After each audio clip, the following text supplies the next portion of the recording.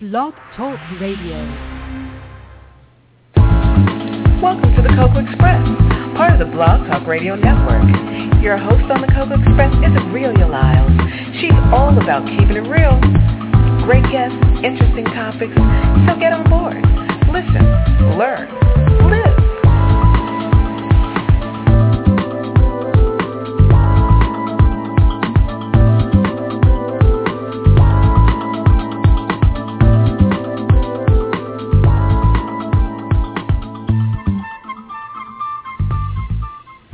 Hey, good afternoon. Welcome to the Cocoa Express Show for July 5th, 2014. I hope you all had an amazing, wonderful 4th of July, and hopefully you're still celebrating and enjoying this wonderful, beautiful weather we've had.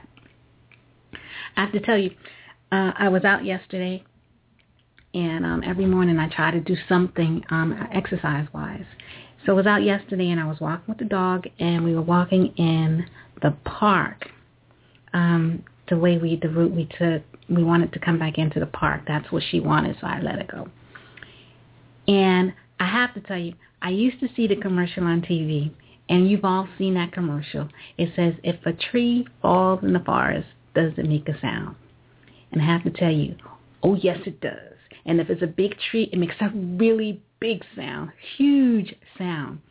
And it scared the crap out of me. It scared the crap out of the dog, too. We were flying out of that park. You would think that it was one of those movies where there was a wave of water coming, and we were trying to beat it, and it was chasing us. But we survived, and I got my exercise routine done for that day. My goal was set, and it was accomplished. So today we're together, and I know that you're probably saying, what's been going on? You know, she doesn't do the shows as frequently as she's been in the past. Well, it's not that I've not been doing them as frequently as in the past. What I'm trying to do is I'm trying to make sure that I have all my information straight, I have all my details correct, and I have people on the show that really bring value to you, the listener. And instead of, just randomly doing things, I just want to make sure I do it right as opposed to just doing anything. And I think I'm moving in the right direction. I hope I am. I'll get feedback from you all, and you'll let me know. I've gotten some feedback the other day, and the shows have been appreciated by many, and I greatly, greatly appreciate the feedback that I've been getting. It helps me to make the correct decisions and the right adjustments that I'm making. I did have the opportunity to be introduced to a young man. His name was,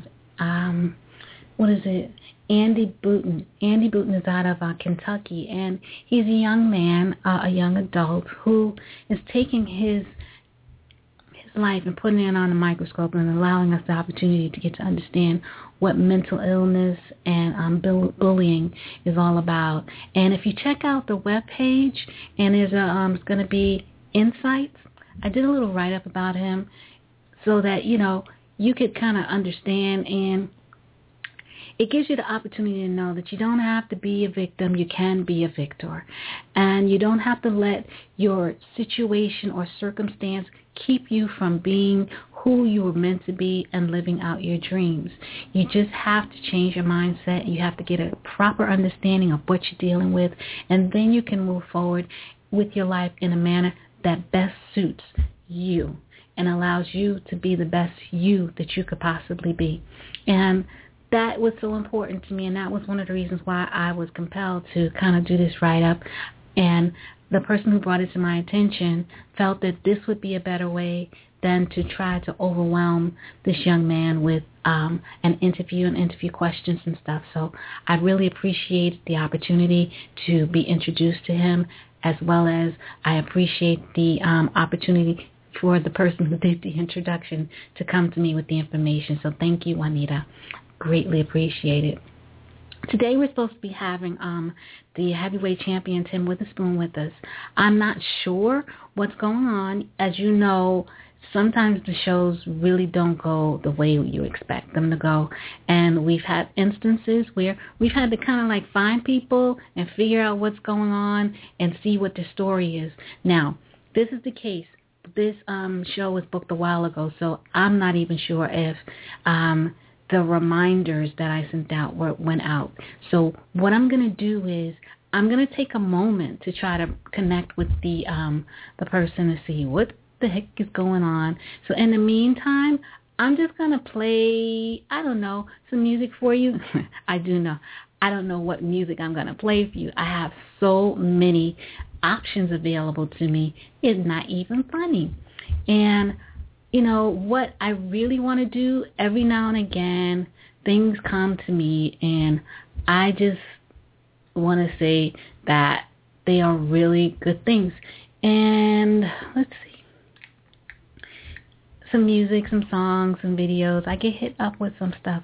And I just don't want to just kind of throw stuff at you. I just want to make sure that you get the opportunity to hear something that's going to kind of like give you an uplifting attitude. And because it's just, Well, you know what? We recently had Ron David on the show, and let's see, what's the other show? Relationship Remedies for Us. We had some things too, which were recent. Let's see. Yeah. Okay. Relationship Remedies for Us. And you know, it's just here. I'll play this one for you. Now, I have to say this is a personal favorite for more than one reason. This is Will Down and She's Gone, and he happens to be someone that I know, that I went to high school with, who is a friend, and I respect him. His work speaks for itself. He is a true professional in his craft, and his talent is boundless. And each and every time he comes out with something new, I just embrace it because it is good. The quality is impeccable. I really will travel to see him perform. If everything is in place and I can do it, I'm there. So yes, I'm biased, but still, he does what he does, and he does it well, and there's no mistaking that. So please allow me the opportunity to bring to you She's Gone by Will Downing while we try to connect with Mr. Witherspoon.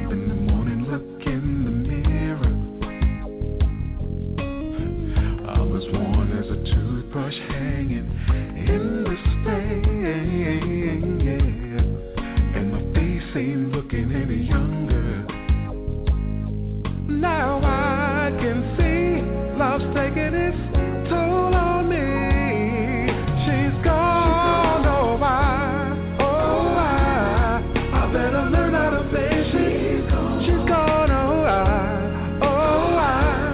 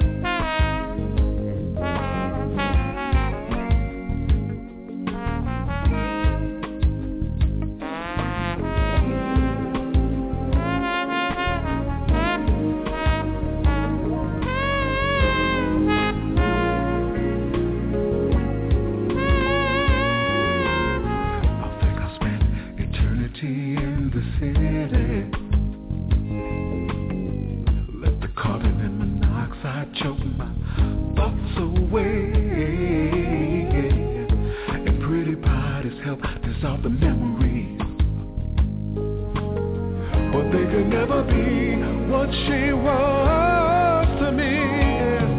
She's gone, I better learn how to face it. She's gone.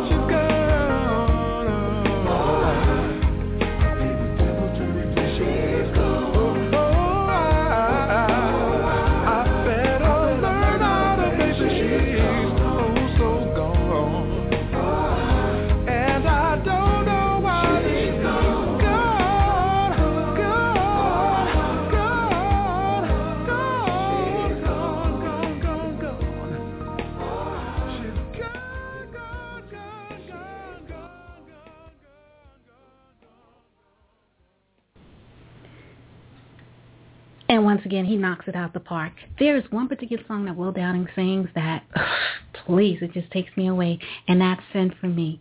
And I have to tell you, I had the opportunity to speak to Gerald Albright, who also did a rendition of that as well. And it was originally done by Atlantic Starr. And I have to tell you, those two gentlemen, that one song takes me everywhere I want to be in space, in the sky, in the moon. I'm floating on a cloud. You have no idea. Those two gentlemen and that one song, it just gets me every time. As it appears, I'm not able to reach Mr. Witherspoon. I'm not able to reach his representatives. And so that leaves me and you together. Interesting prospect, huh? However, I really enjoyed being with you. And there are some things that have been going on, and I've been kind of like watching and monitoring, keeping my eye out on some things, and I've been noticing some things and just looking at how my life is based on what it is that I want to present. And I have to say that oftentimes we may have this perception of ourselves and this vision for ourselves that not everybody shares.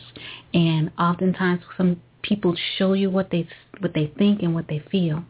And I came across a situation recently where I have to say it saddened me, but it was a situation that had to happen. When you're living your life and you're going through your different things and everything, you also go through different phases in your life.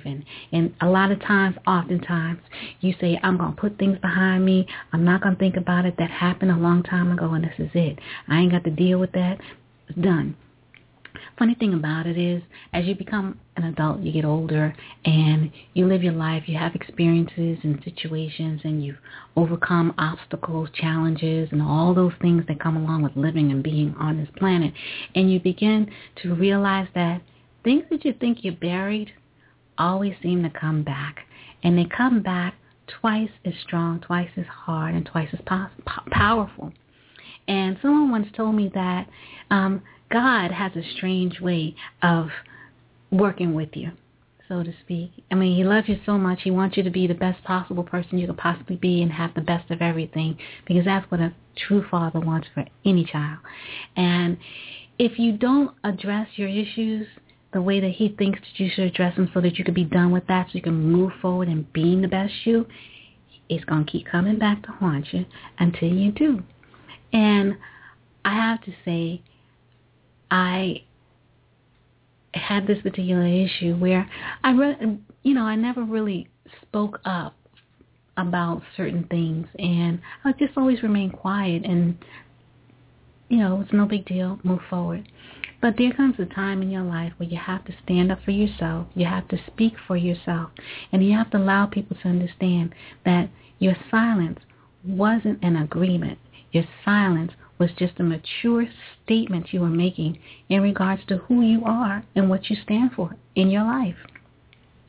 And people sometimes take silence, quietness, placid behavior as a weakness, and it really isn't. I think the strongest people are the ones who have learned to discern when and when not to speak up, when and when not to act, and they have learned to listen to hear all sides before they make a decision and before they come to a judgment.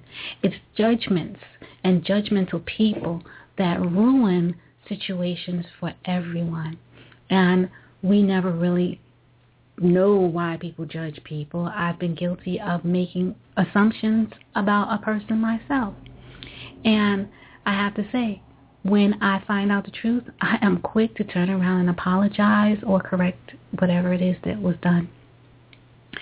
And I'm being vague, but I can just tell you not to judge a book by its cover, because you never know what may be beyond the surface of an individual and who they are.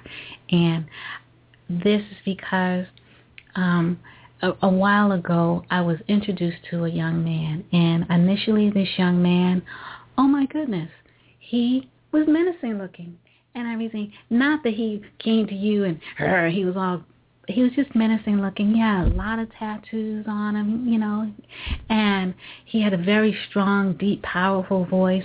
So first impression, you're like, whoa, what's this? But you know what happened? I took the opportunity to get to know this young man, and not only was this young man nothing like his demeanor, his outward appearance rather.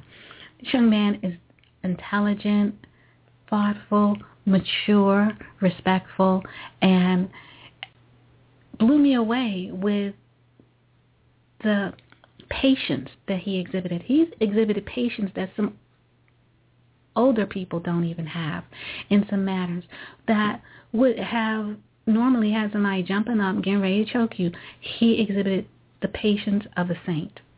And I have to say that really made me really look at some of the reasons why I have been misinterpreted for whatever reason. And, we do this all the time, day in, day out, all the time. When you dress a certain way, or you wear your hair a certain way, or you have, you're different, you're automatically judged by that first appearance, and it ain't right, and it ain't fair. And I have to tell you, and it's sad, it's unfortunate, it is what it is, but it doesn't have to be. We have to learn to be tolerant of other people, tolerant of people's differences, and understand that I am me, and this is who I am. And in some cases, we can't even help our appearance because it may be something that is a birth defect. It may be something that, it was an accident. Whatever the case may be, it makes me different, but we're all different. Each and every one of us has our own special blueprint that has been crafted for us specifically, and not to look like anybody else.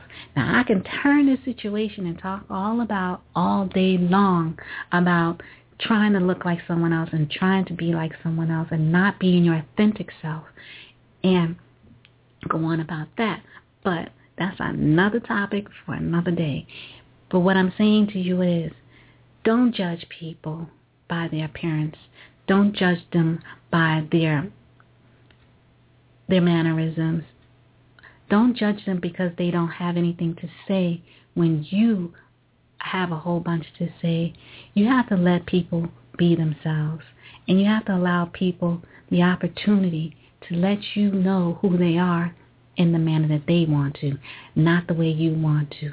You can't go around treating people improperly, poorly, and demeaning them and disrespecting them and not expecting them to ever say anything back or ever stand up for themselves. However, be surprised when they do stand up for themselves, because you may not like the way they do it, because it may be far more powerful than all of the yelling and screaming and cursing that you might have done. And, you got to be careful, because the bottom line is this: we all have to answer to somebody one day. And you hope that when it comes time for you to answer to that big somebody, the big guy, that you can stand before him and you know that you did your best to treat everyone as fairly as possible. You treated them the way you wanted to be treated. And you lived your life true and honest. And you looked at each human being as a human being and didn't take anything or anyone for granted. And I don't know who that's for or who that's to, but I just know that the situation from the past that came up brought all these things to mind, and I wanted to share that. Now, I'm not sure, I guess I've been knocked out by Mr. Witherspoon because he didn't show up. But, these things happen, and I have to say, I was looking forward to it because I did all this research on, boxing history, and all the stuff that I really didn't know about boxing, how it came to be, and I was excited. I was ready. I was hyped. I was pumped.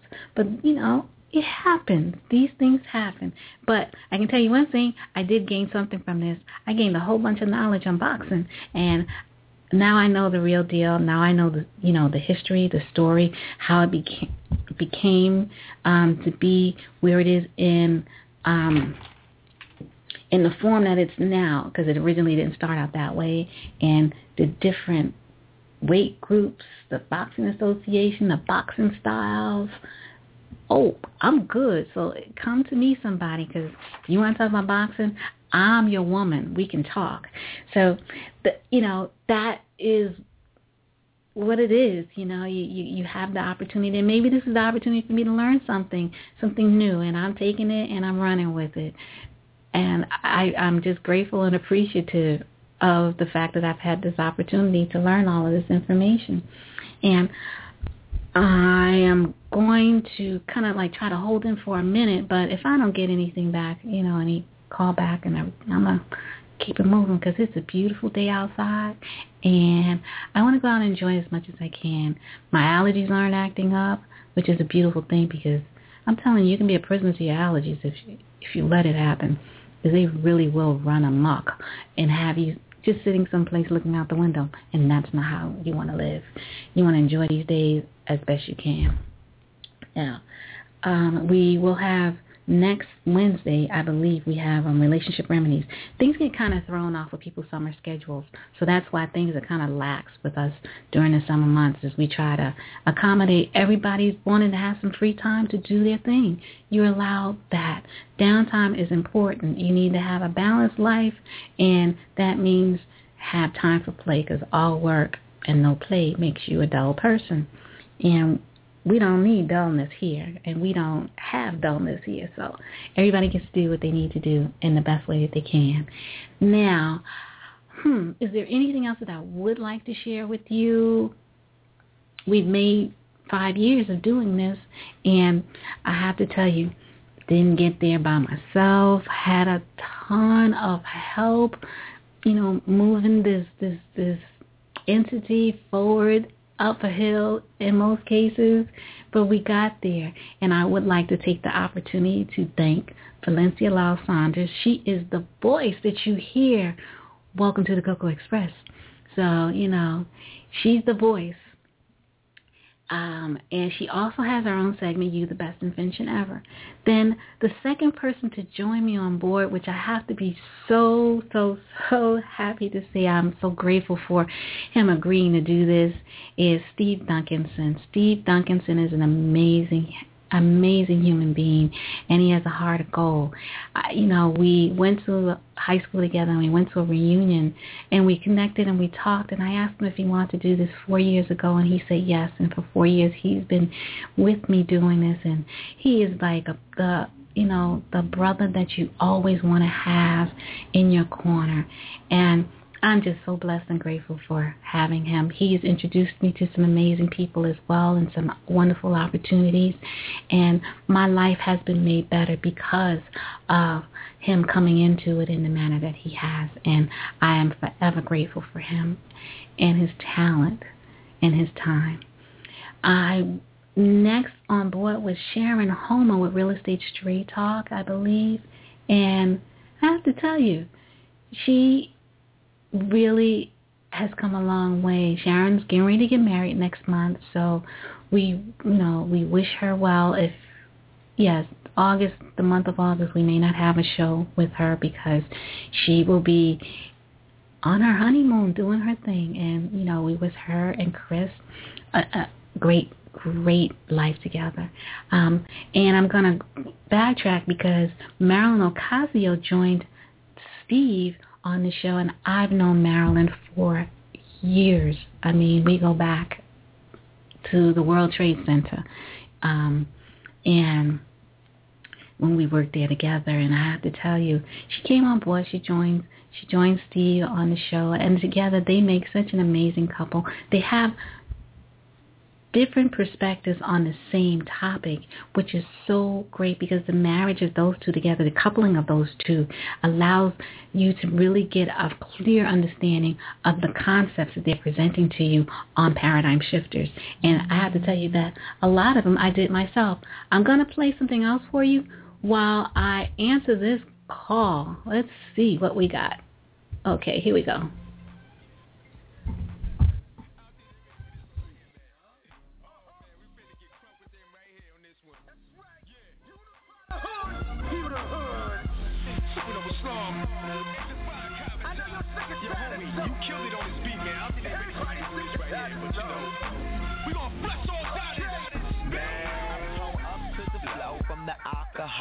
Smoke out on the shirt and I like it raw. Feel the stairs in my chest, time to hit the stall. Got some munchies for some chicken and some pizza, Joe. But I'm asthmatic, got hypertension in the medic. Say I'm diabetic. I know that certain things will hurt me, but I still get it. Let it steady, eat it until my body's sick and tired. Smoking and drinking till my time is up. I know my body trying to tell me something daily, man. Cause what I put in it, it always throws it up, man. Or keep it in and get me so sick and tired. I'm done feeling this way. I gotta change my diet, get my mind right, and get my body feeling good, Can't make no money if I'm broke down in the hood. It's an investment that I place in myself. Gotta take the sickness off, gotta clean the sickness out. Yeah. Unify your body, money generate. Reclaim your body, then your money elevate. Without your mind on your money, you ain't well made. And if you sick and tired, let me hear you say. So sick of being sick and hot. So sick of being sick and hot. So sick of being sick and hot. So sick,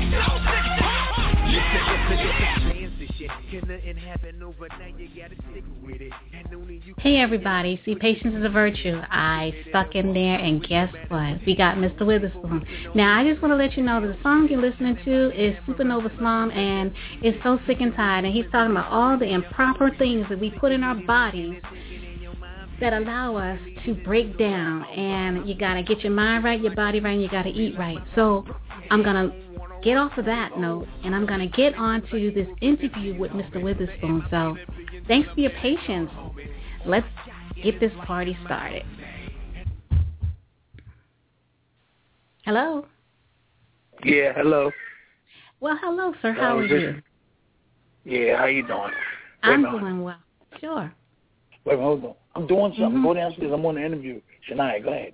Yeah, I'm sorry. That's my little daughter from the UK. I went and got her out of social services, and she waiting for me to go to laundromat. I'm ready to go. How you doing? I'm doing well. I'm glad you're ready to go because I'm ready to go too because I've done research, okay, and I wanted to share. No problem.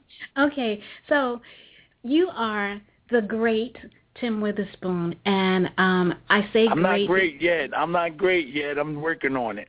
No, you've accomplished some things that put you in the category of greatness, and you know that. We all know that. I appreciate it. You're welcome. I appreciate that.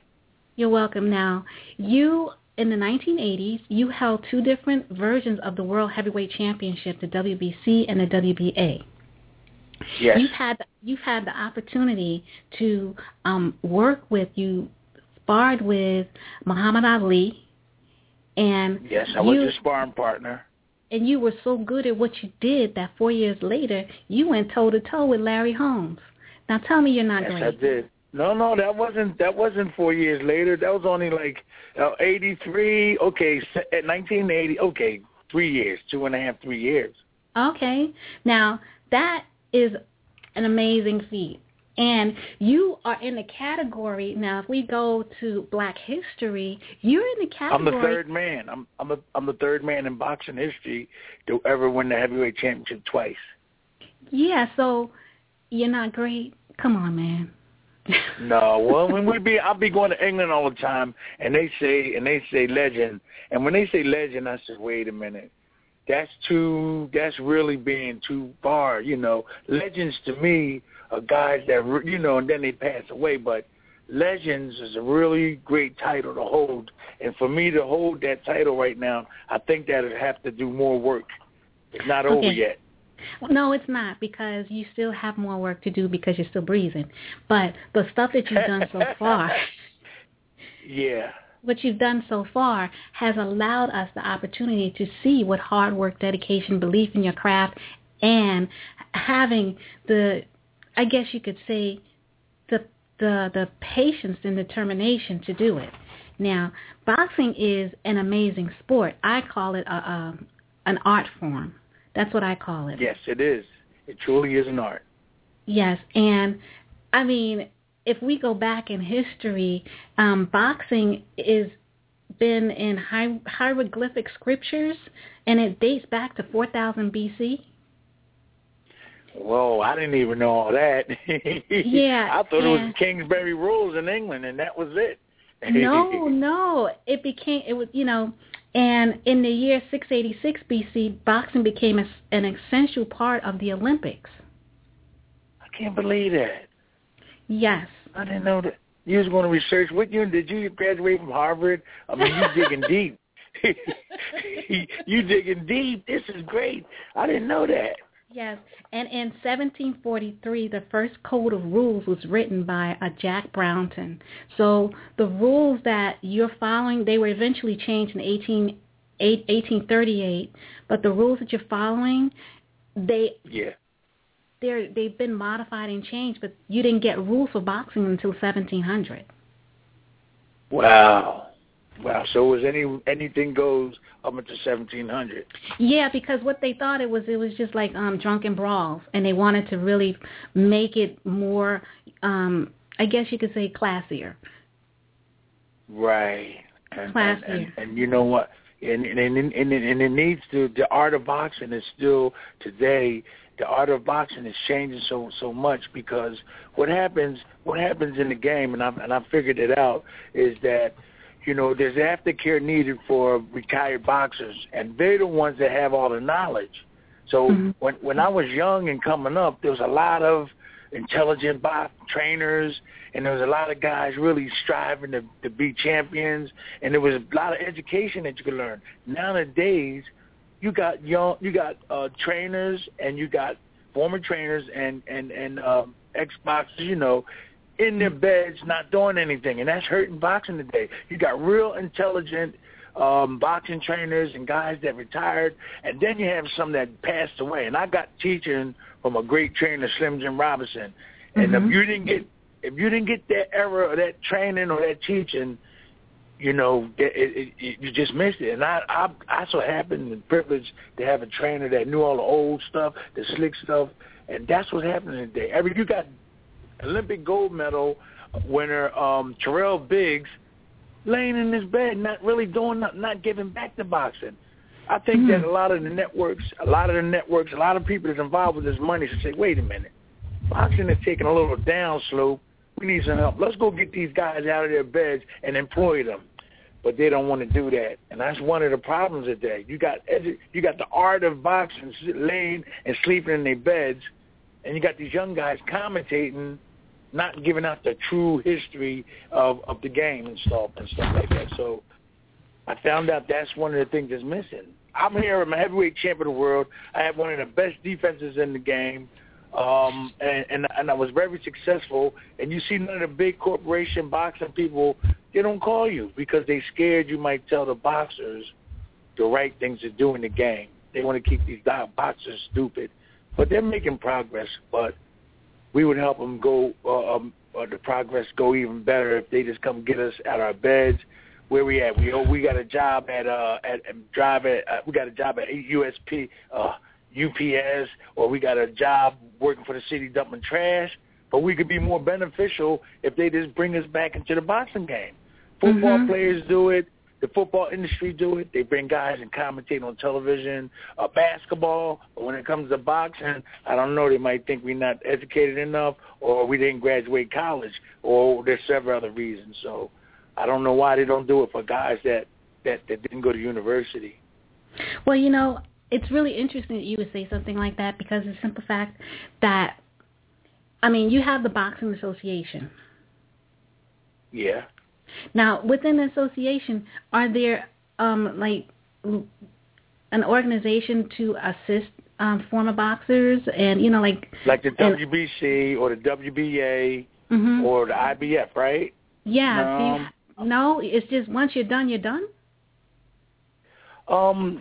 Once you're done, but a few selected people that get a chance to like commentate and do stuff like that.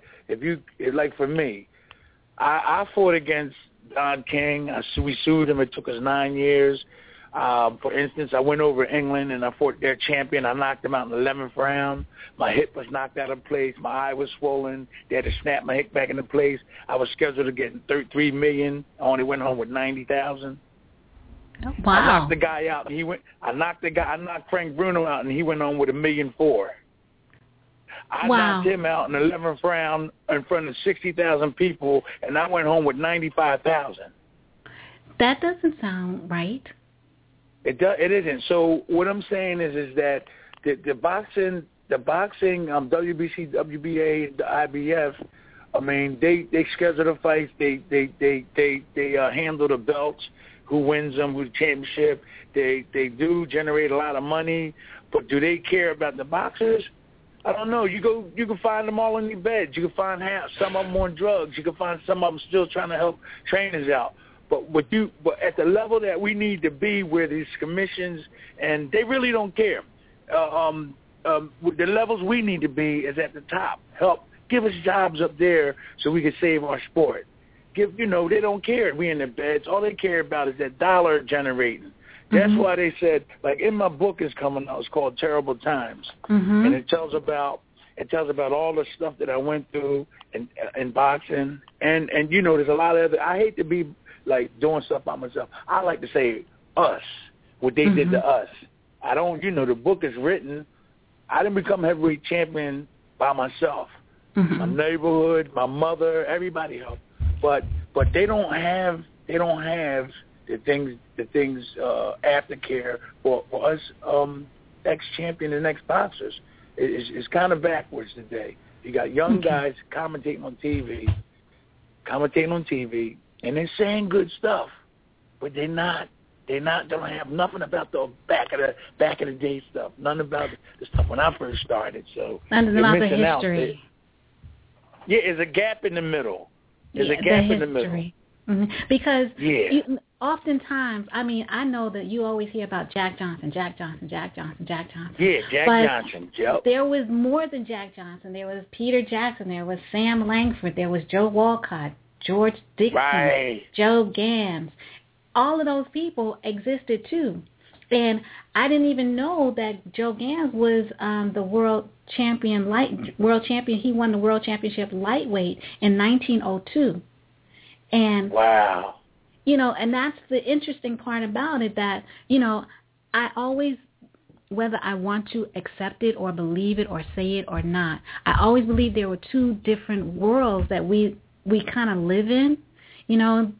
Is because as well as I do that Jack Johnson could not accept his championship because of his color. Right, exactly. And they wouldn't show pictures of not making this a racial thing right now between when our phone call we had on the show, but they wouldn't even film the white guy getting knocked out. They would cut it. This is what you'll never see. Well, they show a guy getting knocked out, but they used to not show the white guys getting knocked out. They used to cut it. They didn't want to see. Yeah, they didn't want to see that. It's not an issue no more these days as far as the white and black. That's the beauty of it. But I also know now that you have a lot of Russian boxers coming up. Oh, right. You have them coming over, taking advantage of the opportunities. Now, real quick, when I fought Larry Holmes, this is how backwards things was. Now, maybe Jerry Cooney I love Jerry Cooney. He's an Irish guy from Long Island. I had no problem. I used to be his sparring partner, too. They were paying me really well. They fired me really, really quick because, I knew what I was doing. I had a good trainer. But when he fought Larry Holmes, he made $8 million. When I fought Larry Holmes, the black man, I only went home with $65,000, $125,000, and I wound up when they cut all the taxes, when they did everything, I went home with $65,000. So you can see the big difference in the way things was. Yeah, he made $8 million, and I went home with $65,000, $125,000, and then I had to take care of everybody. But I still love Gary Cooney. He's my brother, and he knew that what was going on. I knew what was going on. I had Don King in my corner. When I fought Larry Holmes. I mean, he was my promoter. He promotes Don King. Okay, and that's what I'm saying. The boxing managers and I was going to ask you, the boxers and the managers, what role do they play in the life of a boxer? Well, the promoter is supposed to promote the fighter, and does not supposed to promote. He's not supposed to promote his production. He is supposed to, but his job is to promote the boxer. And most of these promoters, all you see is them promoting themselves and just putting the fighters on the show. The manager is supposed to make sure that his client gets the best deal out the deal. And also before we took Don King to court, you wasn't allowed. Nobody cared about showing the boxer the whole breakdown. But when we went to court and fought and we sued Don King, matter of fact, I'm still friends with him, and I'm gonna tell you afterwards if you ask me questions. But now everybody has to disclose all monies that's generated in a boxing event. So by us fighting and going to court and we went down D.C. and we fought, now you have to disclose all monies that was generated for the fight to the boxer, and a lot of them don't even know it today. They don't know that is against the law not to disclose the financial situation to the boxer, and a lot of them don't know it. They take their check and don't know that they're entitled to watch the whole breakdown or to see the whole breakdown. We found that out years ago when we sued Don King, and we pushed the issue, and that's in the law now, but they don't know it. Okay, so oftentimes the lack of knowledge keeps you from being able to do what you need to do and have the proper representation that you need? Well, I believe that a lot of common sense. There is a lot of boxers that didn't go to college, or didn't go to college, or just went to high school. That's not really intelligent, and they need to get somebody that they could trust that's going to help them through these hard times. I mean, I know that a lot of people in the industry, the television industries, the managements, and the promotions, they know that there's a lot of boxers that's not educated, and they'll take advantage. They play that. There's a little boundaries that they don't go over, and if they go over that boundaries, there's a lot of lights that light up, but they stay just enough so they can take money and steal, and the boxer doesn't really know. A lot of them don't know it.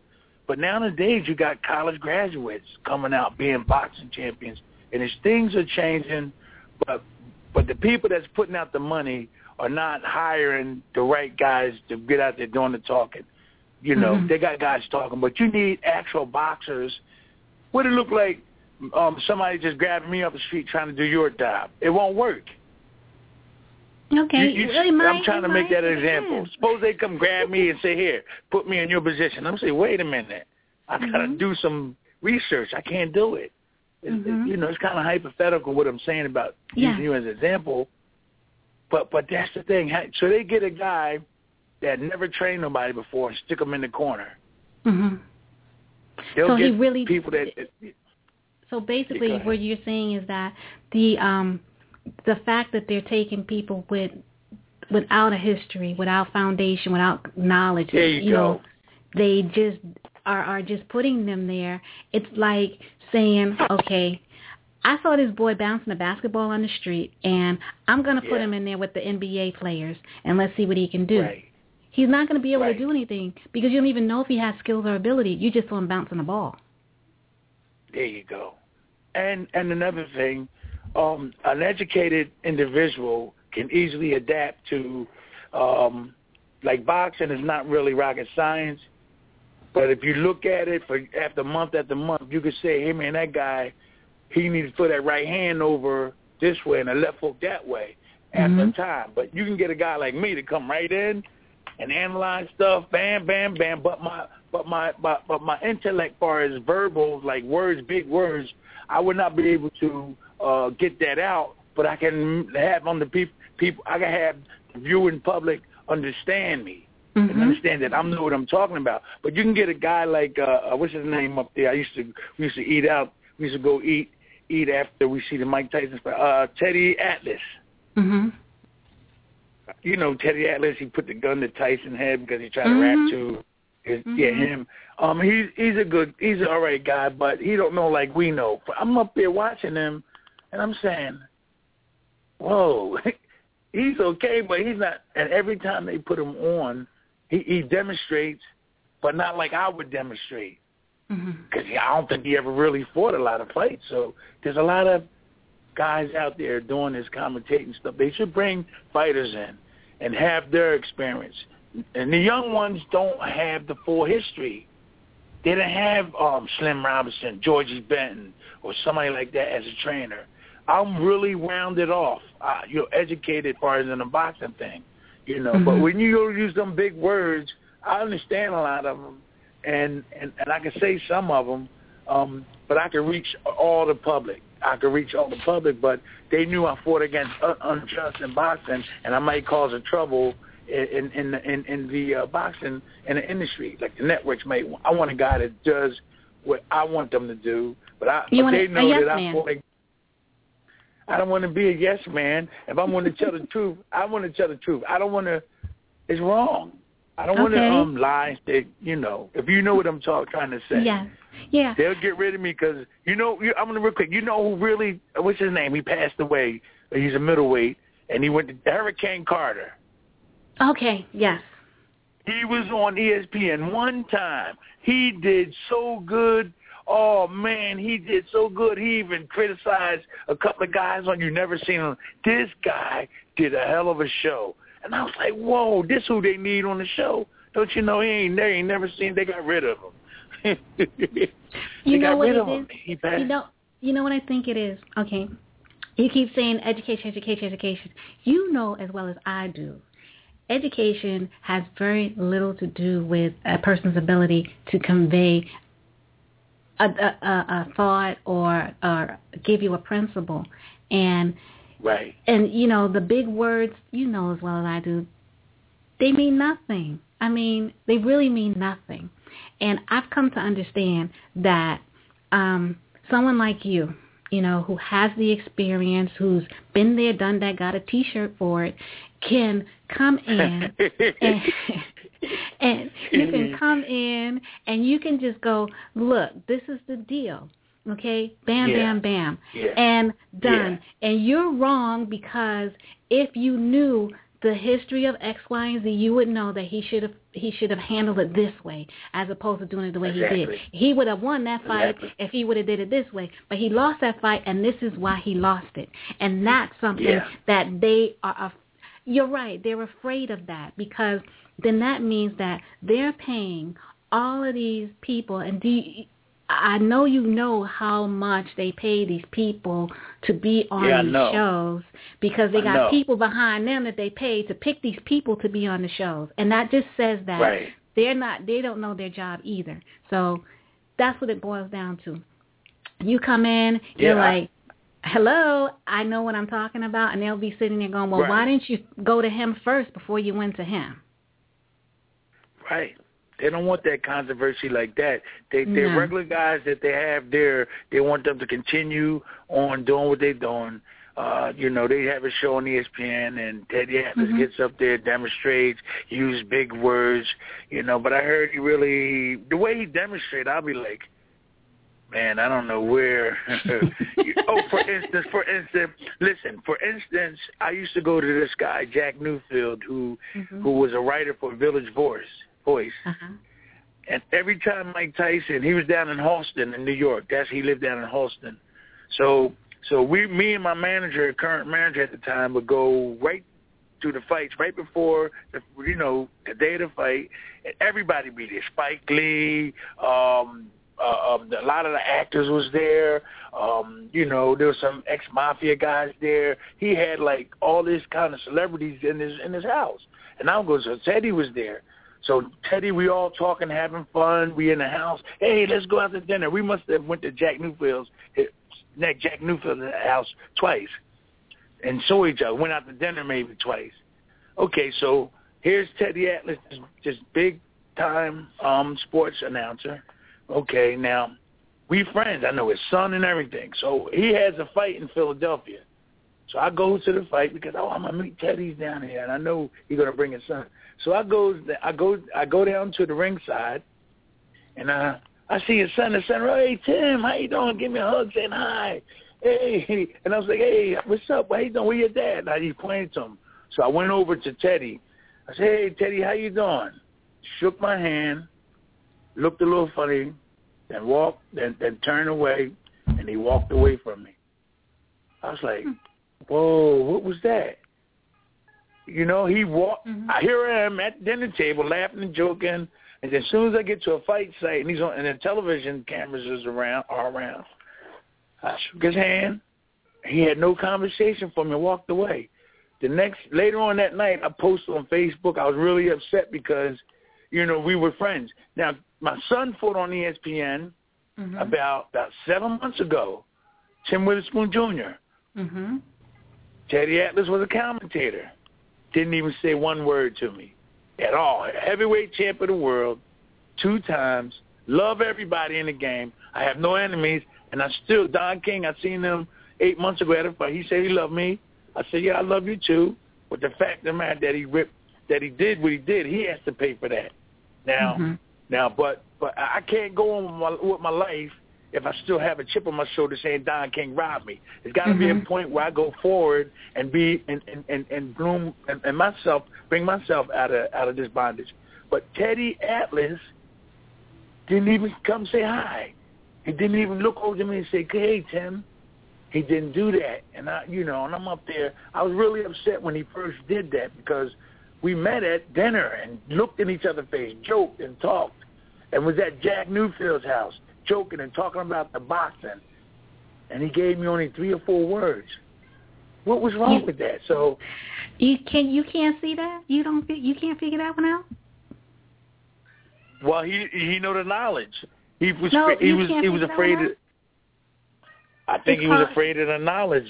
That's the only thing I can say. Intimidation. He's intimidated. That's all. There you go, intimidation. Yeah. Yeah, whenever someone's intimidated someone else and everything, they act one of 2 ways. They either become over-aggressive towards them or avoidance. They avoid them. Right. I was really upset in my heart about that because this man is making over $1 million. I know he's making anywhere from $800,000 over $1 million in that industry.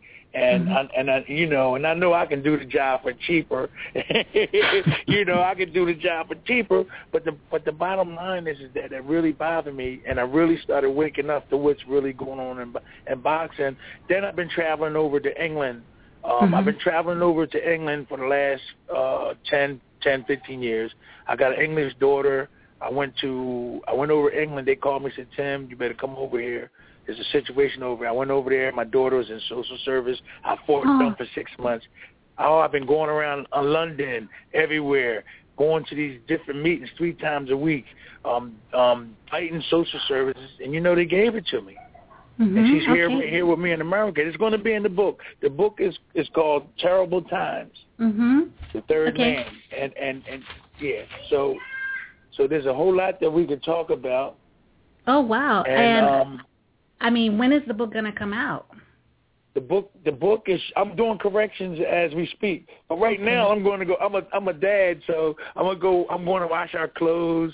When you called, I'm sorry that we missed our deadline. We were supposed to call, get in touch with you before 12, and I'm sorry. I didn't. I forgot all about it because I'm doing corrections on the books. I'm trying to be a father. I'm trying to get everybody in this world to love each other. And that's my goal. When I was little, I wanted everybody to stop fighting. Here I am, a big time boxer, knocking guys out, and here I am wanting everybody to want peace in this world and love. Teddy bear. You big old teddy bear. Now you're native. Call me that. Go ahead. I can call me. I can call you that. I'll call you that, but I'm sure not everybody will get that opportunity. No, I'm nonviolent. My mom was a preacher. Her husband is I'm staying in her house right now. Because it's like a safe haven. There's no drinking. There's no cussing.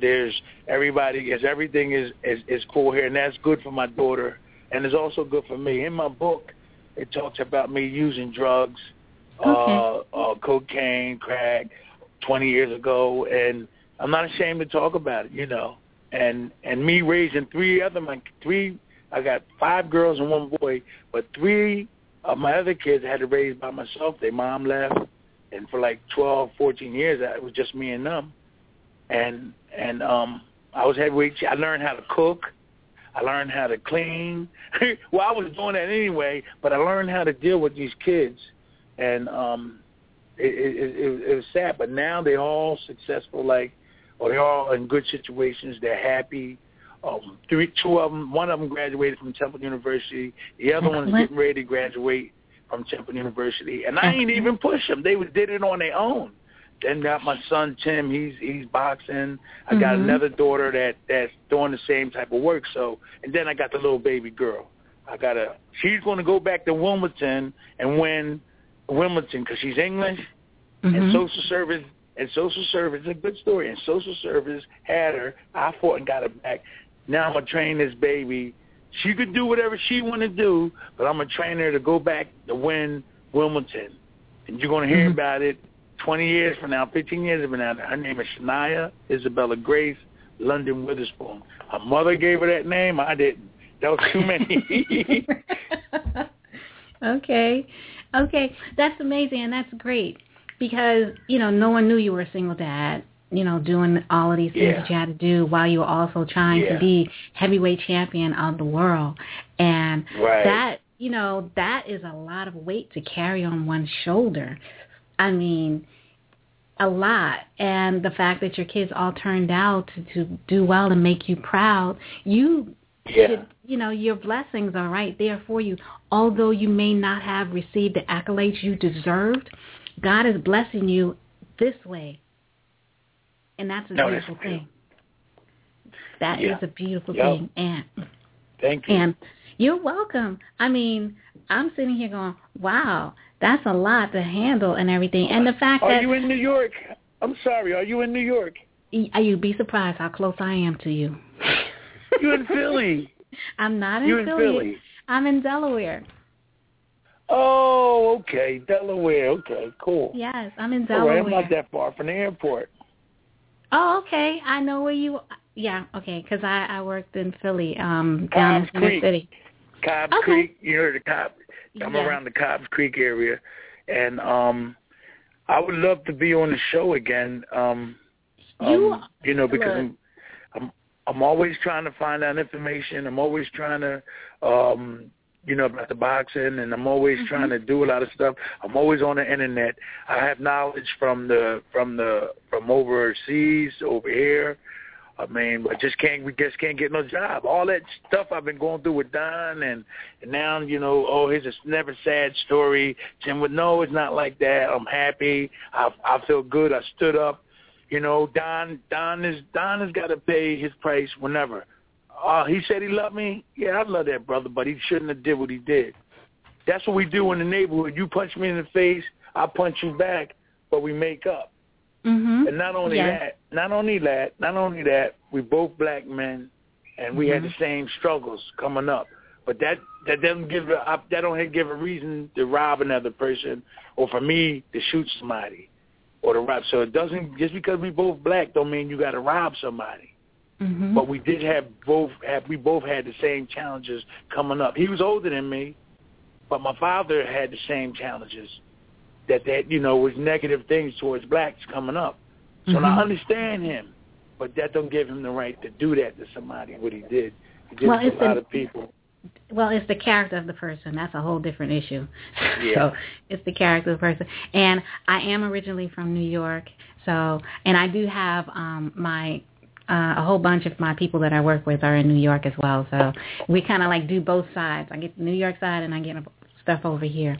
But like I said, I would love to have you back. Once the book has been, once you revise the book, I want to have the opportunity to read the book, and we can go over the book and talk about the stuff that's in the book. And I think I would love that opportunity. I really would. That's what I need. If that can be helped like that. If we have to keep in touch, and we can go through the whole book if you want. We can let everybody know that we're going to be talking about it, and we could go chapter by chapter, whatever way you want to do it, and come back another day and do some more, or whatever. We can do that because there's a lot of young people that want to be boxing champions, and we have the knowledge. I have the knowledge of what happens. A lot of us have a lot of knowledge of what's been going on in the last 30 years. So a lot of these young guys will want to know, hey, am I doing the right thing? What should I do when I get there? And in that book is going to tell you and give you a good idea of what you should be doing as a young person trying to get in the boxing game. So you would be a great boxing mentor. You would be an excellent boxing mentor. Yeah. Well, I was talking to bullied kids in England and talking to kids that get bullied. I was talking to bullied kids. I was going around talking to bad kids. I was saying, man, I wish they had these programs in America. Where I live in Philly, I'm proud of this kid, Marcus West, down in Philly. He's become a teacher and went to one of the baddest schools, Dobbins, in the city. And he asked me to come to his school and talk to the kids. And I said, wait a minute, you a teacher? He said, yeah. I said, oh, my God. He made it. So I said, there's no way I'm gonna miss this. And when I went to the class, I saw kids on the floor. I saw kids pushing each other. I saw them trying to restrain the kids. And then I got tired of use psychology. I went and started talking to them, and I eased them down. They all got quiet. One guy still laid on the floor and was listening, but I was talking to him. And by the time I left, a lot of them was like, man, I don't know if it was going to stick because they need aftercare. They never brought me back. But I saw it was maybe 15 of them, but I saw about 10 of them was like, man, that's great. I would like to do that. These kids can't be sitting around in their beds. They got to get up early in the morning. The early bird catches his worm. Yes, and indeed. If you sit around, it's gonna just float right by you. Now, if you get up, you'll become a heavyweight champion by accident, like I did. I didn't want to be no boxer. I was supposed to be an American football player. I was an all Philadelphia tight end. My brother was an all Philadelphia split end for the same high school. He went on to university. I went on to university. I got hurt. He had trouble. He came back. I came back. He became a boxer. I became a boxer. He was a smaller champion. I had the bigger titles, but we did accomplish. We never wanted to be in gangs. Never. And I have nothing against those guys as being in gangs. Just that they made wrong choices. That's all. And they just like me. I'm just like them. I just ain't never want to hurt anybody. you know. Mm-hmm. A lot of those guys was protecting younger guys in the neighborhood. They felt they were. When we go to school, man, this is what I came from the gang with 7th and Emily.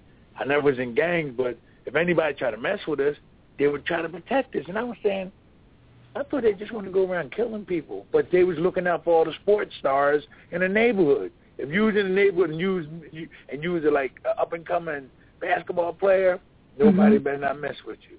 Because they wanted you to get out. They wanted you to have the opportunity. They wanted us to get out. Mm-hmm. They wanted us to get out. I know we have a lot to talk about.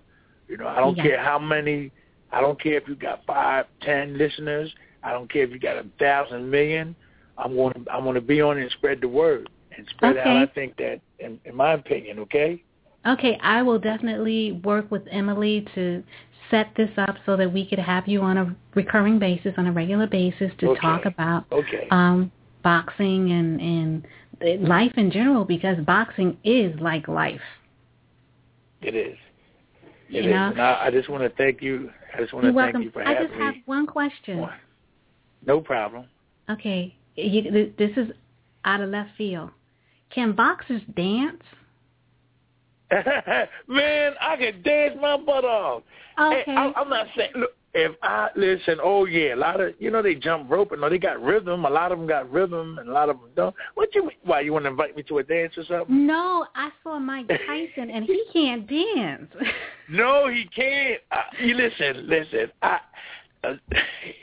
I know I seen that, or was it on TV or something? I saw him dancing, and he can't sing. But I love that brother. I was over in England with him. I talked to him. He lives in Vegas. He has a beautiful big mansion. I never was there, but he invited me. Anytime, when I was in England, and they used to come over and do shows, I used to go on the shows because in the beginning, Mike Tyson and guys like Evander Holyfield and the guy I knocked out, they really not got a lot of energy in them. And the people want to see some energy. They want to see some laughter. They want to see some smiles. And in the beginning, Mike wasn't really presenting that, so they would put me on those shows to save them, to save the shows, Yeah, so